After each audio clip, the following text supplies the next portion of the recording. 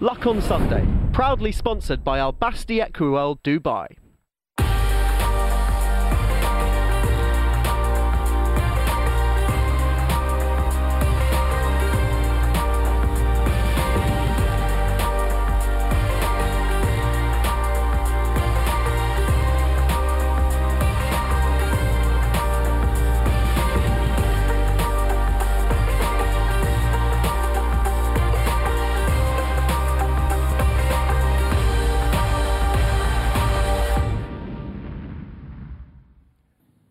Welcome to the Luck on Sunday podcast, a weekly audio digest of all the best bits of Luck on Sunday, free to air every Sunday from 9 o'clock, that brings you the best guests and insight from around the racing world.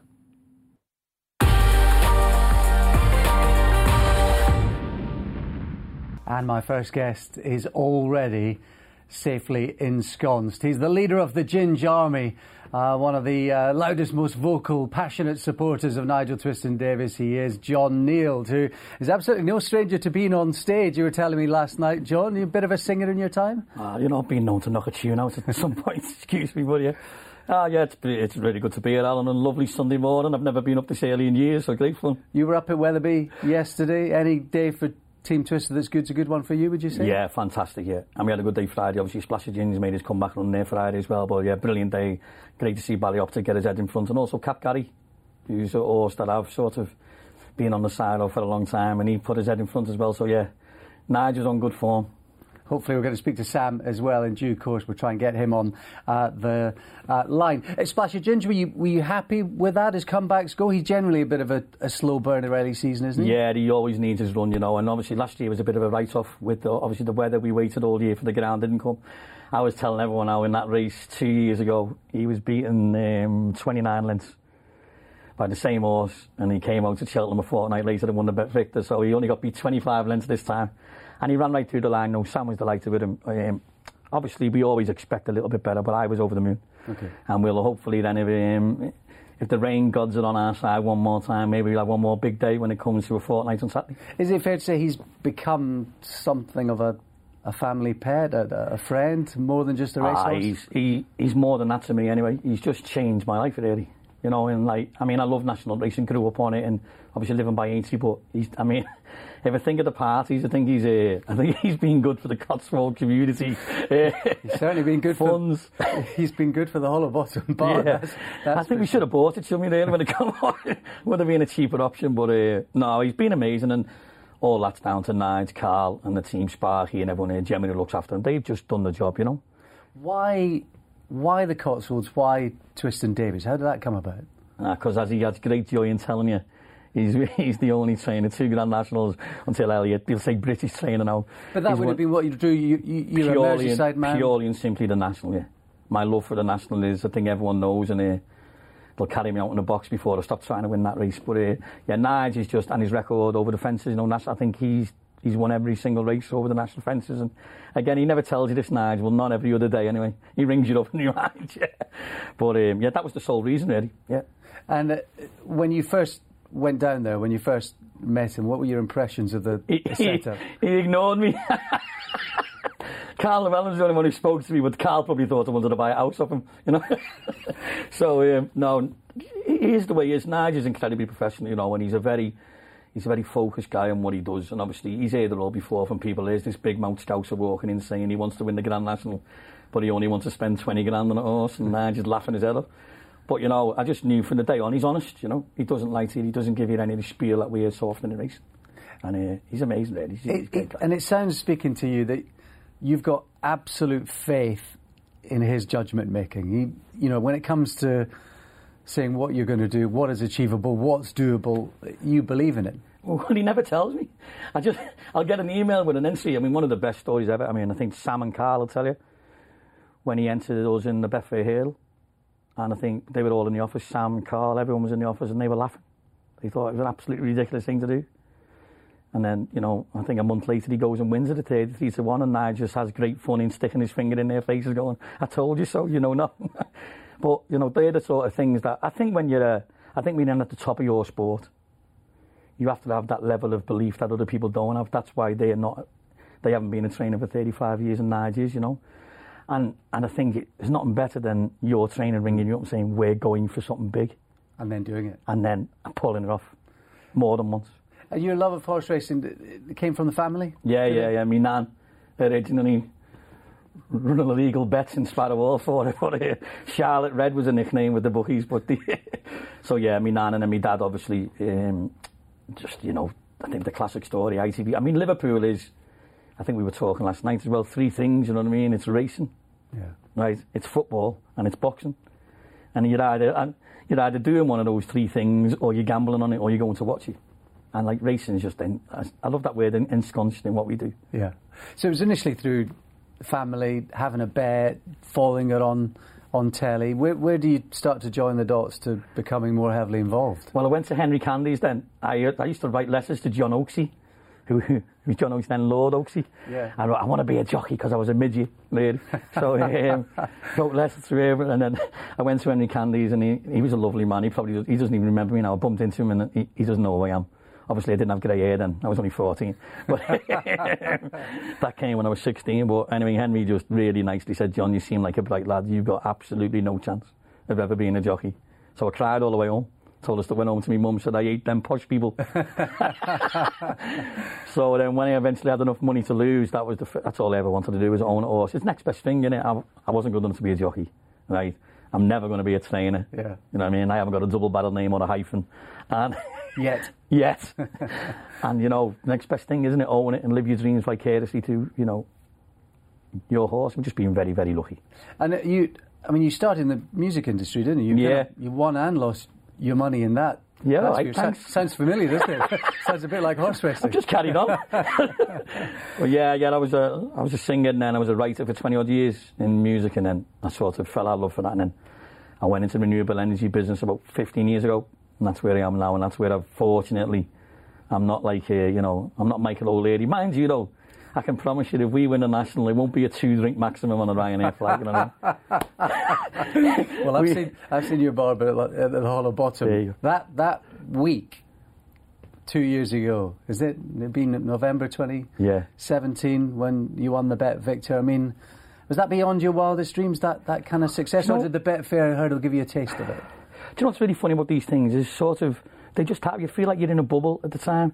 Now when you look back, like on the morning of the race, it started to rain about 9 o'clock in the morning. We're all sat in the Hollow. I'm having a pint of cider, you know, thinking it'll be a nice day. I said, it'd be nice if this rain stays on. And then the staff, we've been there all week having a drink. You know, we've been at the meeting. And we said, do you want us to give you the tip or do you want us to throw you a few bob on the horse? Like, so anyway, Pete, who runs the Ginger Army sort of financial side, which was the reason we're skint, he put them 50 quid each way or 50 to 1.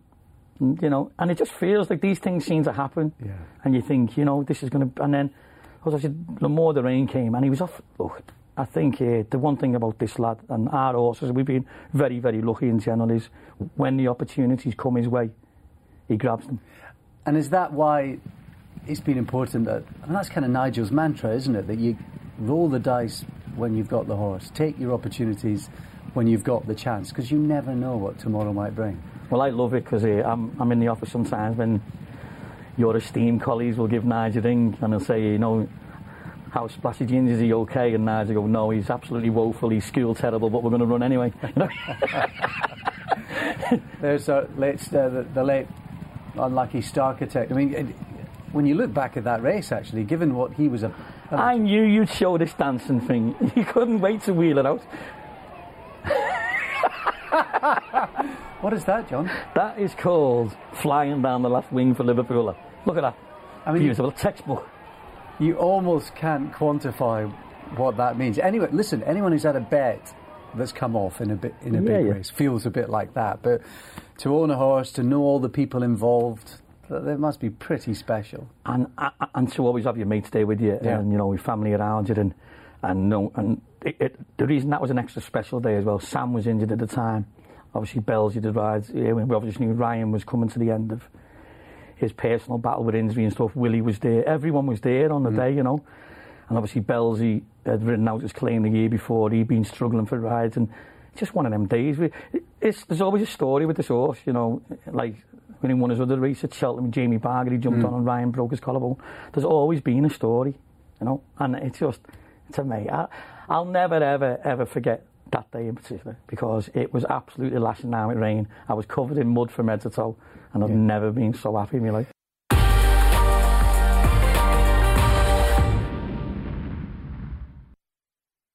Luck on Sunday, proudly sponsored by Al Basti Equiworld Dubai. Welcome back. The studio's packed now. John Neal's stuck around. He's going to be with us for some of the talking points and plenty more. Besides, Dave Yates has joined us as well, and recently retired Wayne Hutchison, looking quite relaxed. Has it all sunk in over the last week or so been for you? It's been good. It's been busy, hectic, which is nice. It's nice to know sort of you made a mark. So it's been good. More than made a mark. We're going to talk about that as well. Surprise to the news, men and women, Dave? It was to the weighing room, I think. Yeah, I was surprised. We were talking before we came in, and when the news broke on Monday, in the studio we were saying, it's the general thing, I think, where sportsmen tend to retire just slightly over the hill.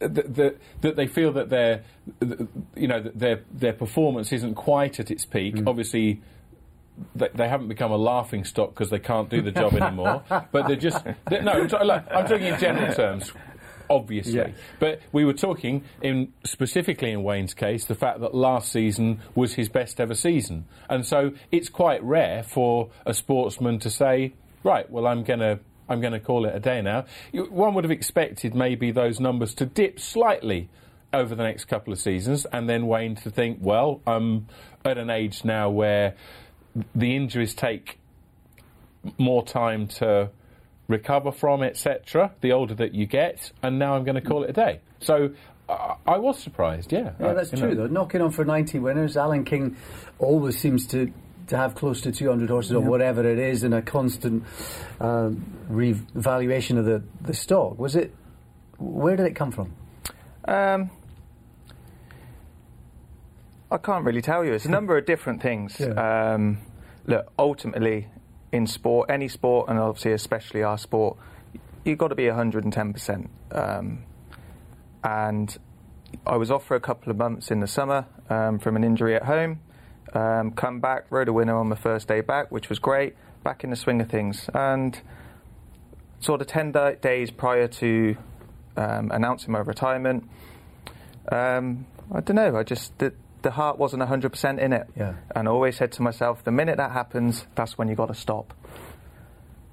Rising 39 on the back of, like you said, last year, my best season, and it all just slotted in lovely, in a sense. It just felt right. It was the right time to go. As you mentioned there, sort of, you can sort of just dip out the other side, and I didn't want to go down that route, and it just felt right for me. Obviously the family was happy for me to stop, and, I'd gone on a journey for 21 years that gave us, a fantastic story, and, it was right to call it a day. You just felt it. It felt right, yeah. That mental thing is absolutely vital, though, isn't it? Any pursuit, particularly one that you're involved with, when there's a point where you think, you know what, I can't force this. My mind is no longer 100%. And we can all think of different things that we've done and think, you know what, I'm just not really. I can't manufacture this. Yeah, I'm just not quite. That's so laudable, though, to trust yourself in that regard, to really genuinely trust yourself that you're making the right decision. John, you and I both love boxing, and how many times do we see in that sport where fighters go on 1, 2, 3, more than that, fights too long, and as a fellow musician as well, that you always leave them wanting a bit more. Oh, yeah. I haven't done that. But look at him now, he looks like he could ride another 20 years. He looks as fit as a flea, you know what I mean? But I think what you've always... look, it's easy for us to say it, it's easy for me to say as an owner, and I'm on the other side of it. I pay a bill, I turn up at the races, the horse is fantastic, the jockey's there. I can't imagine how it must feel if you're at home and you're going, I'm not 100% anymore. Because you haven't got an option. And as I say, in so many other sports, in boxing, you haven't got an option. You should, sometimes those lads get injured or outside to Wayne said, if you're injured, you're finished. now at the age Wayne's getting to. He's been able to walk out on his own terms. You know, that's an incredible achievement. Yeah. You said your family relieved? Yeah, very much so. And it's really interesting that an instance you gave there about boxing. My dad, he loves his boxing. He follows it as well. And for the example you gave me there was exactly an example that he put to me as well. You know, you see that retired, but coming back one last fight. And like I say, so a lot of thought process went in with the week, and Alan was obviously shocked. He was fantastic. Yeah. He said, don't make any rash decisions and take what time you need. Go away and have a think. And I went through a thought process and saw a couple of people that I thought would, sort of was the right stage to go through to come to make sure it's the right decision. I had a gut feeling it was the right decision, but at the same time, I didn't want to have no regrets. And you've kind of done it all through your career, haven't you? You kind of had to ply your trade, do your time, wait for your opportunity in a sense behind Chalk Thornton for several years as well. Did that mean that you felt absolutely ready when the kind of time came, to our eyes, when you get your moment in the spotlight? Yeah, it was perfect in that sense that you were sort of... You'd had plenty of experience. You'd experienced big days, sort of as a number two. So sort of it was a nice, seamlessly transition, if you like, into that role. And thankfully, I say you was very comfortable as well. Obviously, working for the man that you were working for, and knowing that he had 100% trust in you as well. So it makes all the difference. If you'd have had your way, you'd have been playing football. I certainly would have done, yeah. And talk us through those sort of early days and what the decision making and ultimately how you ended up in racing. Well, I always rode on and off as a kid.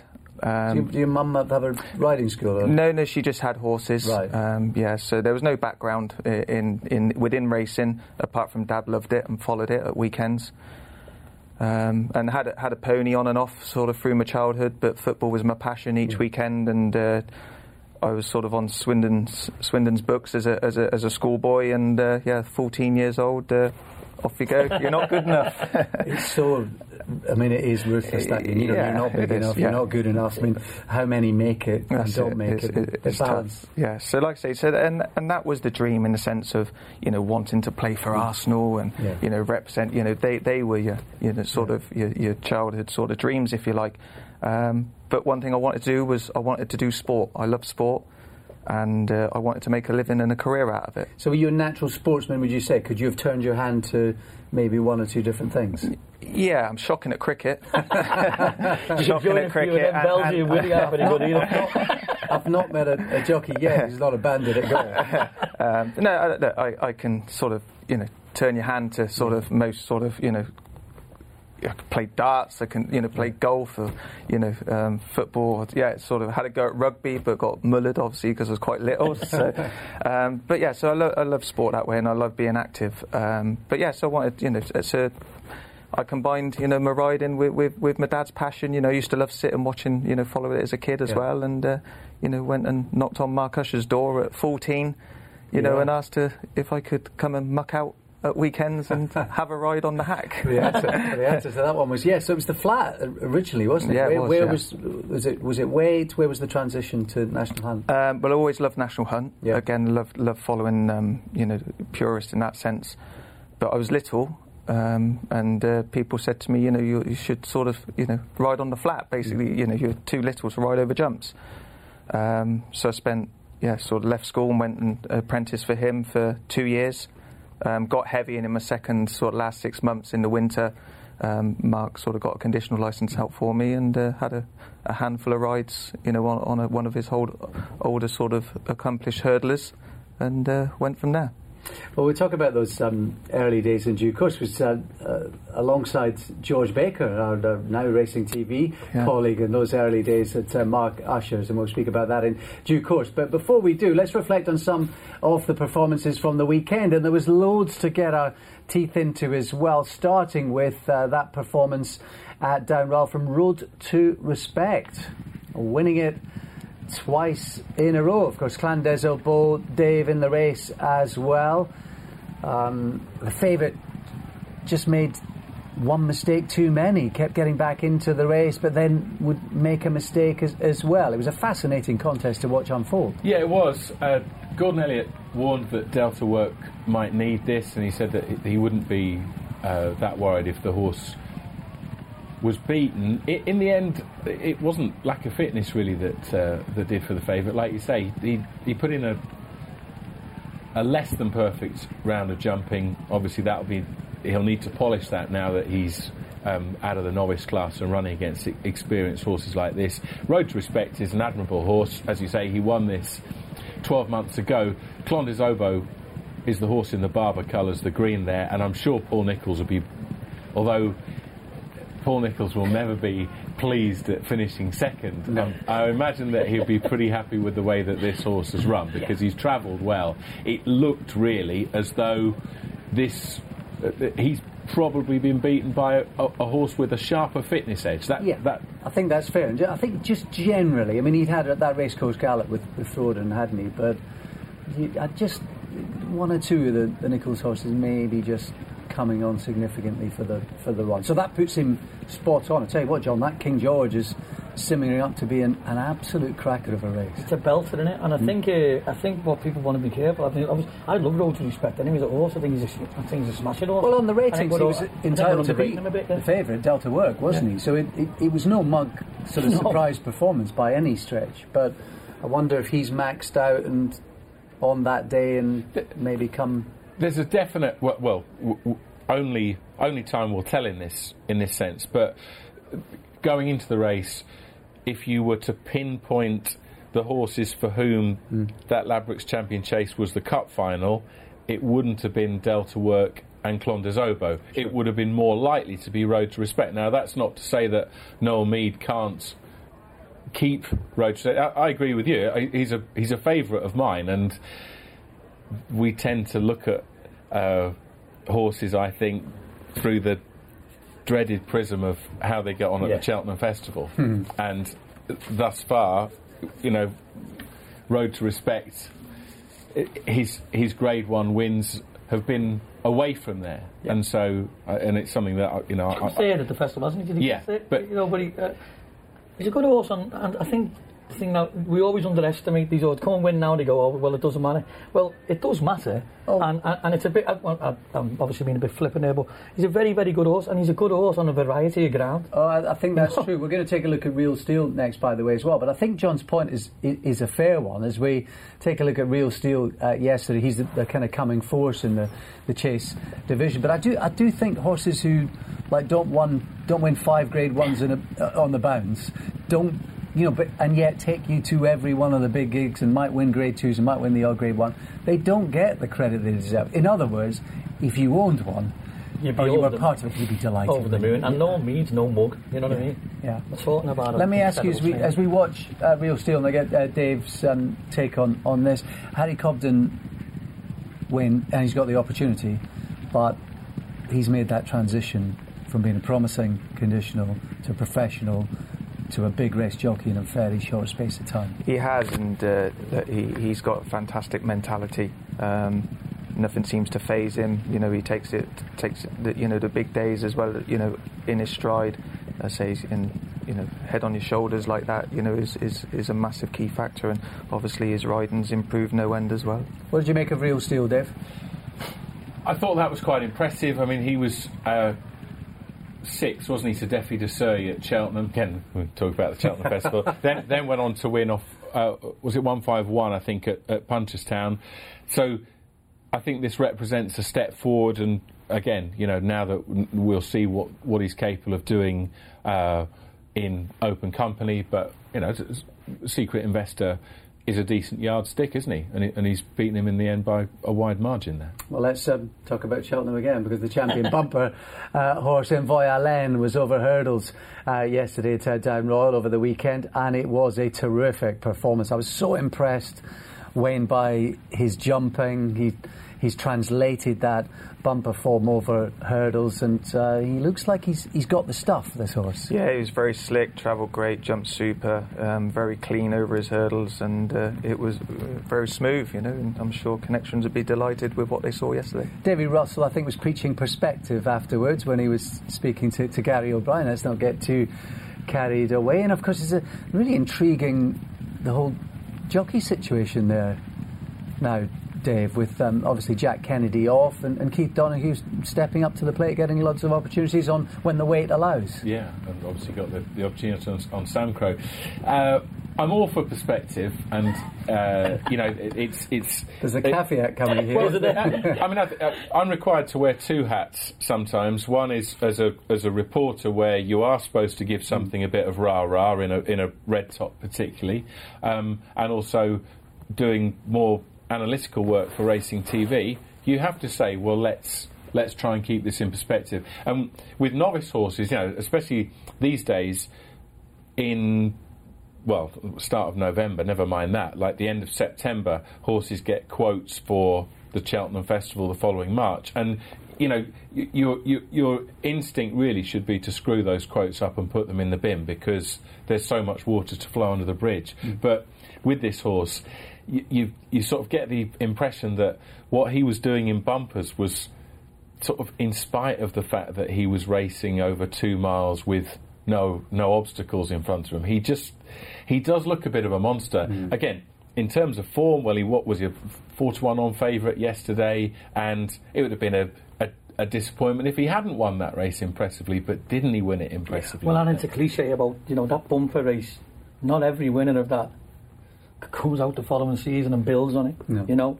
It's quite often the 4th, the 5th, the 6th in the champion bumper that go on to be the really top class hurdlers. Yeah, he is 1-4, but to come out and do that first time out again, it obviously hasn't left its mark on him. He's ready and he's ready to go again. Let's take a look at Weatherby yesterday as well. Terrific day it was for Team Twiston Davies. It was testing conditions, and that really did suit Ballyoptic in the Charlie Hall. And Nigel Twiston Davies winning it again. Has he been crowing about this, John? He doesn't go on about it much. He just mentioned, how many, is it 6? Is it 7? 6, yeah. 6, and I think as soon as the rain came there yesterday, it was already soft. I think we saw it underwater last week. I think as soon as the rain came and it turned into an absolute, a real test. But again, I'm putting him down. He's a very, very good horse. Yeah. And he's been rated very highly for most of his career. I think it was very, very impressive. I think he's obviously now, the national, and I don't know whether he'll go Welsh national, whatever he'll do, but as soon as it turned into that extreme sort of stamina test, I think he was well fancied, and I think Nige really fancied him as well. Well, he's a sub-160 horse winning this, Dave, so you sort of feel, we got to preach perspective, he's maximised an opportunity, but I think they're talking maybe a stab at the Betfair Chase if conditions came up. Well, why wouldn't you have a go at that, particularly they'll be given the ground. You've got a horse who won at Chepstow prior to this. He's gone and this race has obviously played to his strengths. Yes, La Bague au Roi disappointed. Last year's winner, Definitely Red, was a little bit dull as well. So yeah, those are reasons to keep the form in perspective. But what you've got here is a horse who still seems capable of better. Why wouldn't you go to Haydock? You're going to get soft grounds. Well, the second's a very good horse. Me and Wayne were talking off. But a steer, the Welsh national winner. He was the first one beat. Down the back and leaving the back. You was going to fall out the back of the screen. Yeah, it shows you how demanding and testing it was. What a run that was! I mean, if you were to get really soft ground for a Cheltenham Gold Cup, I tipped him last year and he just wasn't quick enough under those conditions. Yeah. But like you say, Wayne, he's almost like the first scratched off your list leading the back straight, definitely. Isn't he? You think, well, he's not going to win, and then suddenly he's powering home. But I suppose we should talk about the winner. And the winner we shall talk about, because Sam Twiston Davies joins us live on the line. Double yesterday. Cap Gary proving that he could be a coming force now, starting to justify some previous ambition with that. Horse Sam, how are things? Morning, gents. Very well, thank you. Good man. We've got the leader of the Ginger Army here. Have you got a message for him? I know. John Boyd is very excited to have his posh train journey down in his free hotel, so I hope you're looking after him well.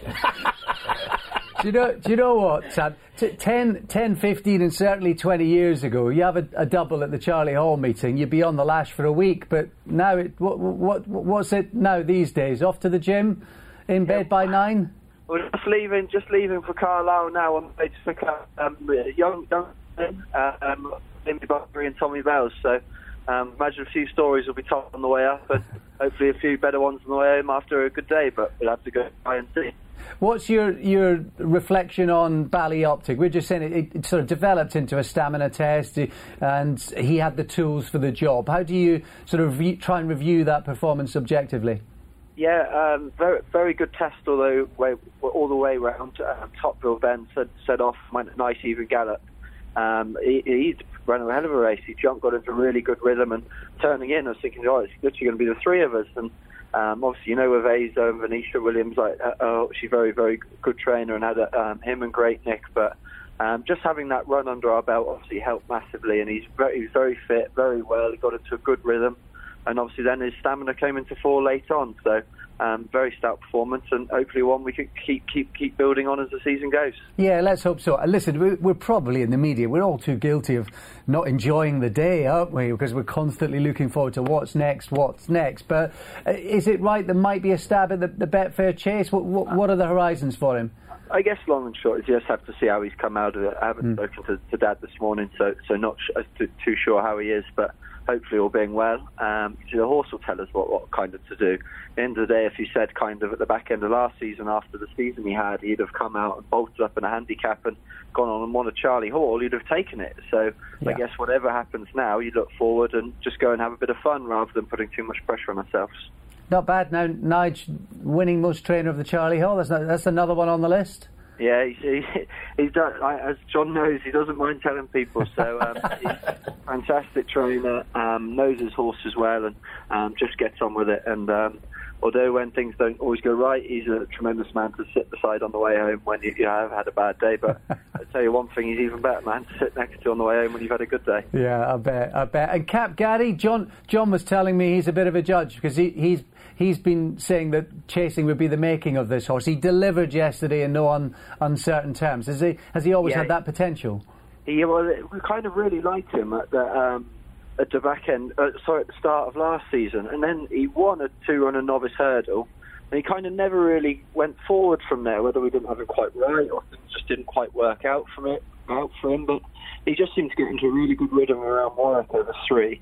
Probably didn't quite have it fit enough that day, and he progressed really well, and obviously dropping back to 2.5, the fact he stays well, you could go out there, be good and positive, and hopefully now we keep progressing, and as the season goes on, he's got a great team of owners, so hopefully we can have a good bit more fun with him yet.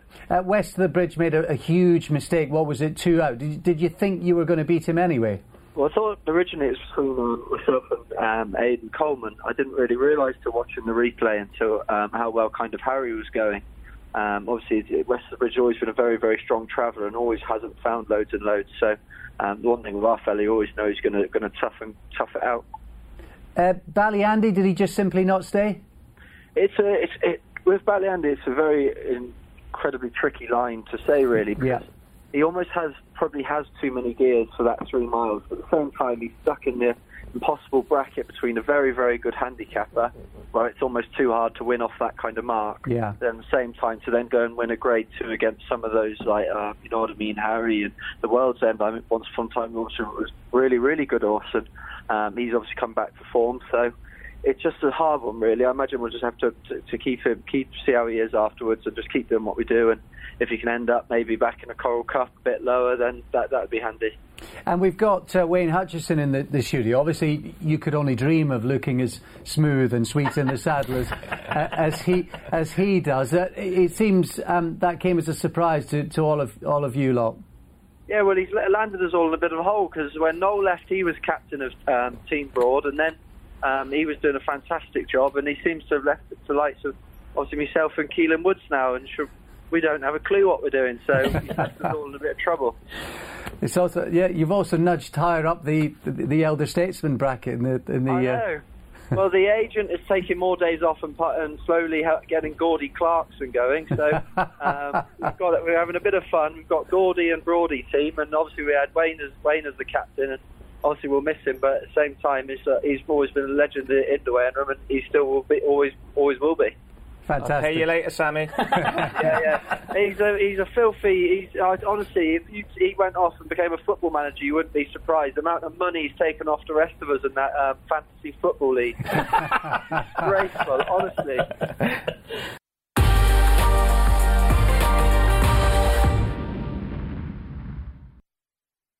Luck on Sunday, proudly sponsored by Al Basti Equiworld Dubai. Well, we can't have Luck on Sunday without speaking to the main man himself, Nick Luck, who's been over stateside working for NBC on the Breeders' Cup. And what an amazing story, of course, with Iridessa. But, Nick, I suppose first things first, and it's been a tumultuous year for American racing. Maybe just the aftermath of the Breeders' Cup Classic itself will fuel the fire. Alex, you're right. It's been, in many respects, 2 fantastic days racing, extremely well run with utmost care and diligence and attention to detail, and a complete attempt to get through it as safely as possible, particularly with the eyes on racing in America, and in particularly in Southern California. And until the last 100 yards of the Breeders' Cup Classic, the 14th of the 14 Breeders' Cup races, not a semblance of an injury or a mishap. And then, very sadly, Mongolian Groom, who'd won one of the key trial races, the Autumn Again Stakes, at the same track, over the same distance, and had done so posting a career best, took a bad step in 3rd place, backed out of it, and unfortunately had to be put down in the racecourse stables, which cast a huge shadow over what had otherwise been a really, really fantastic 2 days racing. And there have been other major events. There have been other Breeders' Cups in the past where we've had the fatalities. Go for One being the most prominent example all those years ago. Pine Island, I can remember from one of the first Breeders' Cups I covered for Network TV. There have been countless Melbourne Cups in the last 5-6 years where horses haven't come back. Innumerable jump races in the UK where similar things have happened, derbies, etc. But because of the attention, because of the widespread media attention on this event and on Santa Anita in particular, this will be very keenly felt by the racing community. But I earnestly hope that people will be able to look back on this event and reflect on some of the positives as well. And there were plenty of them, weren't they? Most notably from a European perspective would be Joseph O'Brien, who continues to break every record imaginable. And as has been pointed out, Aidan O'Brien may have produced many great horses, but there's probably been no finer achievement in his life than producing his children. And Joseph's a shining example. What an extraordinary human being he is to have achieved what he's achieved in his mid-20s. Youngest man ever to ride a Breeders' Cup winner in St Nicholas Abbey, now the youngest man ever to train a Breeders' Cup winner in Iridessa, and only the second person ever to ride and to train a Breeders' Cup winner after Freddie Head, who did it with the 2 brilliant fillies, Miesk and Goldacova. It's a titanic achievement, and one that clearly his parents, Anne-Marie and Aidan, who were there, were so proud of. I don't think I've ever seen them looking so happy. The Breeders' Cup has been such a huge part of their lives. I think from the days of High Chaparral, Giants Causeway, Johannesburg, it's been something that the O'Brien family have really warmed to. And I think when Aidan and Anne-Marie were younger and they had 4 very young children, they would take them to the Breeders' Cup every year. It was a bit like a family holiday. So I think the whole event means an awful lot to them, and there was a sort of added significance to it. I think Joseph, in the interview we did after the race, was putting it right up there with his victory in the Melbourne Cup and his victory in the Irish Derby and his victories at Cheltenham and so forth. It was amazing what he's achieved in such a short space of time. And Nick, from a personal point of view, I suspect the success on Friday for Peter Urton, of course, father of one of your colleagues, Brittany, who worked alongside me and Royal Ascot in recent seasons as well for Racing TV. I suspect that must have given you all a real personal kick. Yeah, I think from a broadcast perspective, it was great, wasn't it? And we'd all sort of agreed 8 or 9 days ago that there was a text chain that went round without Brittany on it saying, if Pete's horse wins the juvenile, we'll all stand back and make her do the interview, which was quite cruel, really, because a lesser broadcaster would have crumbled under that sort of emotional pressure. But she's an absolute pro and pulled it off brilliantly, as we all knew she would. So it was great to see. And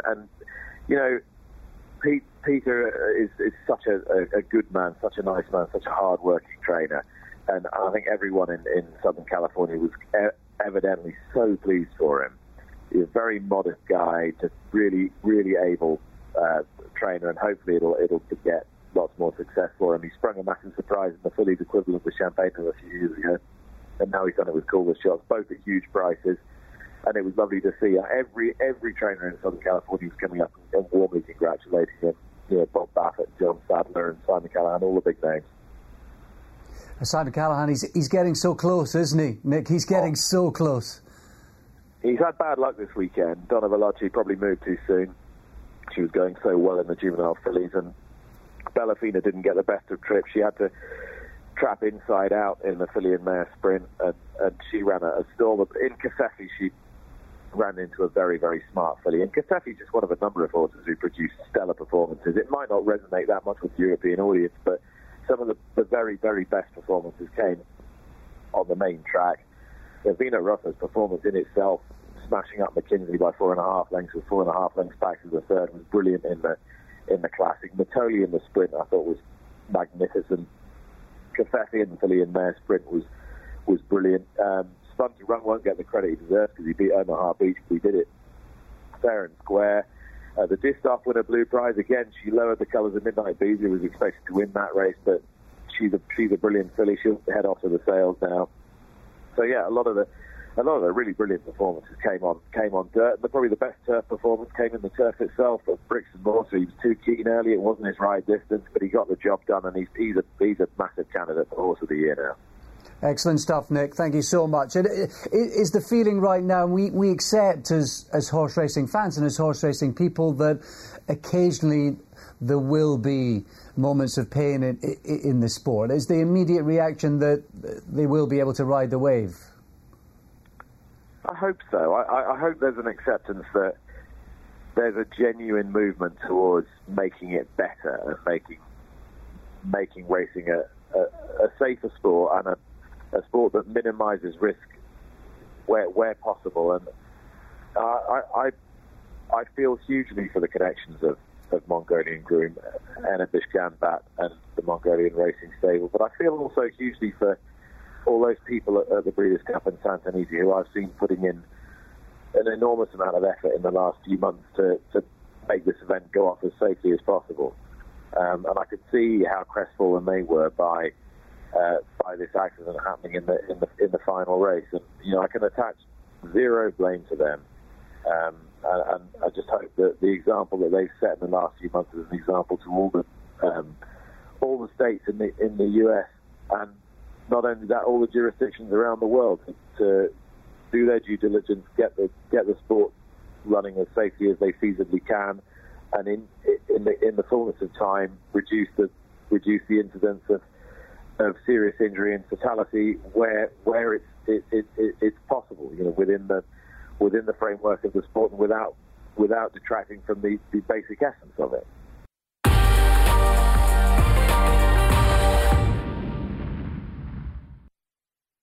Luck on Sunday, proudly sponsored by Al Basti Equerel Dubai. A lot of people seem to think that girls from my background just tend to be a stay-at-home mum that cooks and cleans. I'm gonna hate you, Archie. They were good. I'm preparing to race for the Magnolia Cup. I'm not really sure what to expect. I've never been on a racehorse. I've never raced. We're going on the bumper cars. Today to make up ground. I had my first go on a racehorse this morning. Did you? So, going to the next exercise. He's at the bottom of a steep curve. We really need to raise the game. I'm afraid to tell you that we failed. Shut up, I got it. My name is Khadija Mala. A big part of my life has just been proving people wrong about what a person like me can achieve. Runner's being called forward for the Magnolia Cup.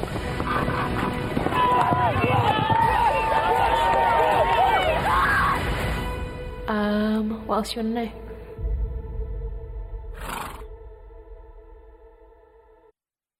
And here she is, yes indeed, winning jockey, a film star, media lovey now as well, doing the tour alongside Ollie Bell, who joins us in the studio as well.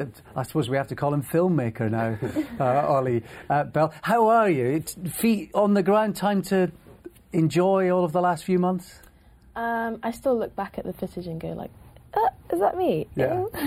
But yeah, I feel like I'm still not quite there, but looking back at it, I'm like still shaken by the whole experience. We got to see the premiere of the film on ITV after the World Cup final, indeed, yesterday. So it was a great kind of platform. Have you had sort of texts and messages? Do you get a chance to watch it back? All my friends that have sort of gone off to uni, so I haven't been in contact with them, have then watched it and then come to me and been like, I didn't even realise like how amazing your summer had been. Yeah.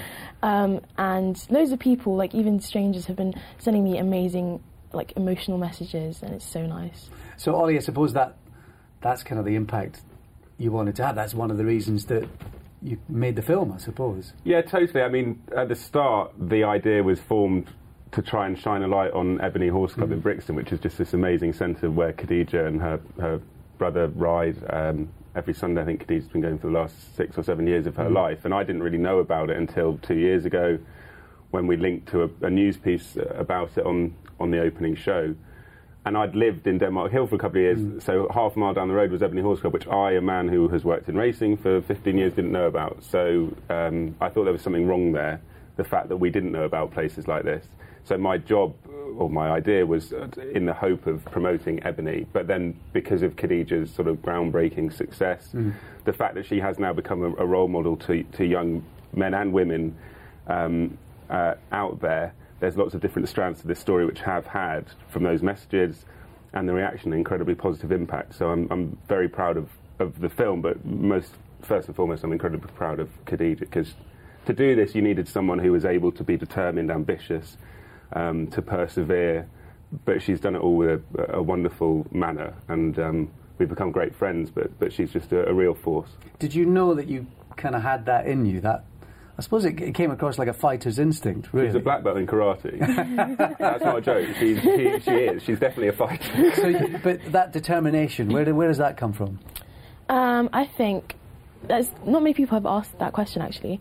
But I think it's to do with my upbringing and my parents, because both my dad and my mum have the same attitude, and I feel like it was just instilled into me whilst I was growing up. I didn't even notice it. That's why, to me, when I look back at everything, I'm like, I just did me. Like, to me, it's not as big of a deal as certain people have conveyed it to me, and I'm like struggling to understand how people sort of see the whole story. But yeah, from my upbringing, my parents, how they sort of went from sort of nothing to, having a family and children that are going to school and doing relatively well, took them a lot of effort and mental willpower, and I think that's sort of just ingrained in me whilst I was growing up. How did the first trip to the Ebony Horse Club come about? Because there's some amazing shots of the kind of backdrop of the high rise. I mean, I know Brixton well. I've lived there in around there for many years when I was in London, and I had no idea that was there. I mean, it is right in the epicentre of it, isn't it? How did that first visit come around for you? My mum saw a leaflet while she was on the way to a mosque in Brixton, and I've always wanted to ride. Like, I've always been like pushing to ride, and we ended up having to travel really far. And then when I found out about Ebony, literally within the next couple of days, I was like, I don't believe you, but we're going to go and check it out. We went to see it, and there was horses, and I was like, what? In the middle of Brixton? Yeah, I was like, it's been here for 3 or 4 years, and I had no idea. I was just so annoyed at myself for not finding out earlier, because it would have meant that I would have ridden earlier, and I was on the waiting list for ages because loads of people wanted to be involved. But yeah, it was a massive shock, because I was like... So there's a waiting list to actually get... I heard there was a waiting list for volunteers, actually, to, people who might know about horses and how to deal with horses themselves and could help tacking up. I've heard there's a waiting list for that, Ollie. Is there room for expansion?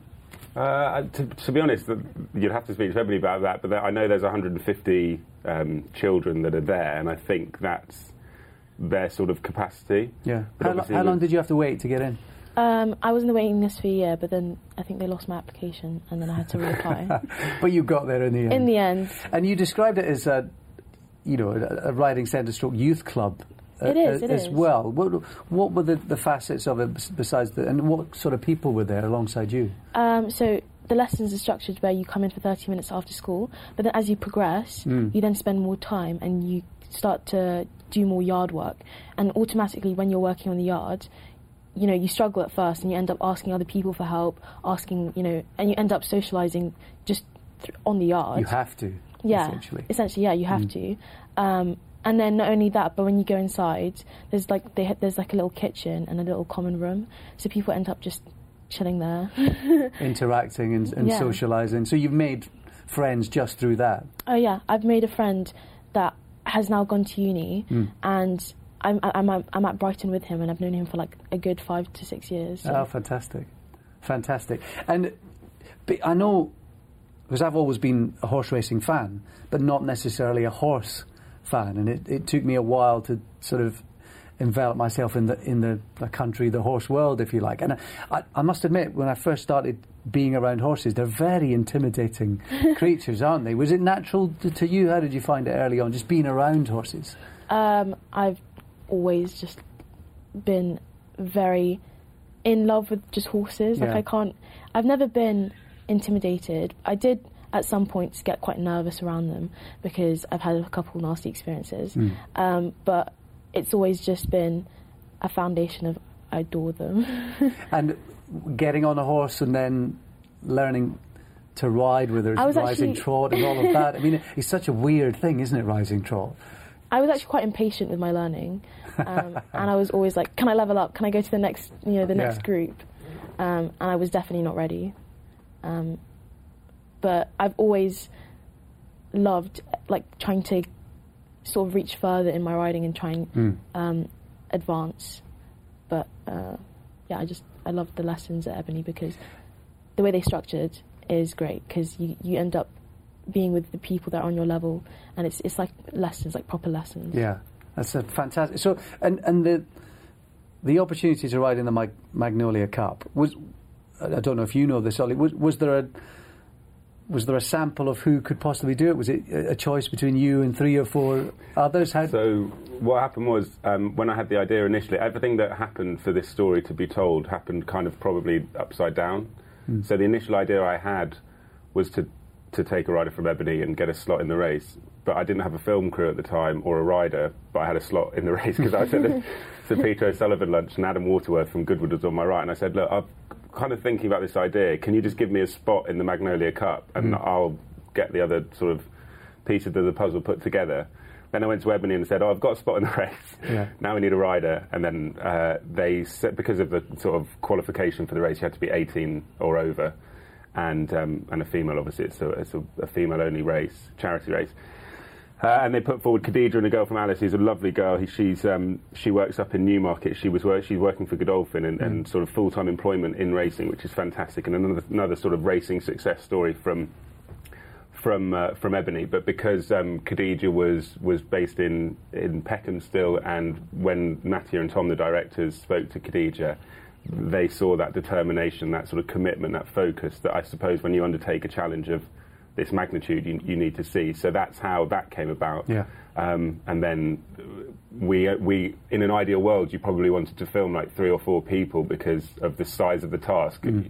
We definitely put all our eggs in one basket. So when, as you'll see in the film, Khadija failed her first riding assessment 5 weeks before the race, we're there going, all right, lovely. We actually don't have a film because there's no ending to this film now other than like a girl getting told she's failed assessment on a train, which isn't quite the Hollywood ending that we'd anticipated at the start. But thankfully, Khadija's determination meant she took another test, and obviously the rest is history. Yeah, and I rode in a charity race, and I went from not riding at all to riding. Oh, that's... And I know how much work goes into that. And I was probably riding out sometimes 4 or 5 times a week. I was doing fitness pretty much every night. I'd be doing squats in my living room and all of that. Can you imagine doing that when you're doing your A-levels and fasting for Ramadan? This is the thing. I mean, you were studying for the most important exams of your young life then.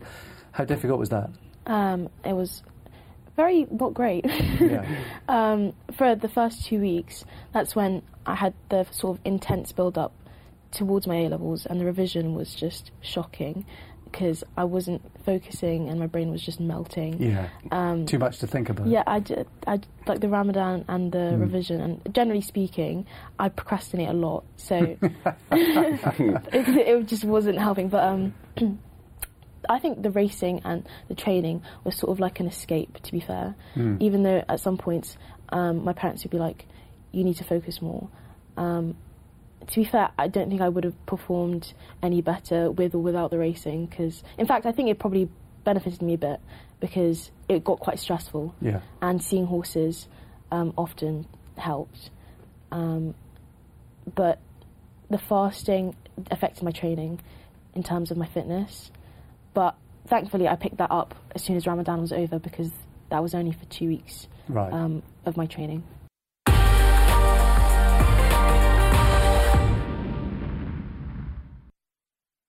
Luck on Sunday, proudly sponsored by Al Basti Equiworld Dubai. You've been listening to the Luck on Sunday podcast, the weekly digest of the best bits from Luck on Sunday, the programme that brings you the best guests and insights from around the racing world.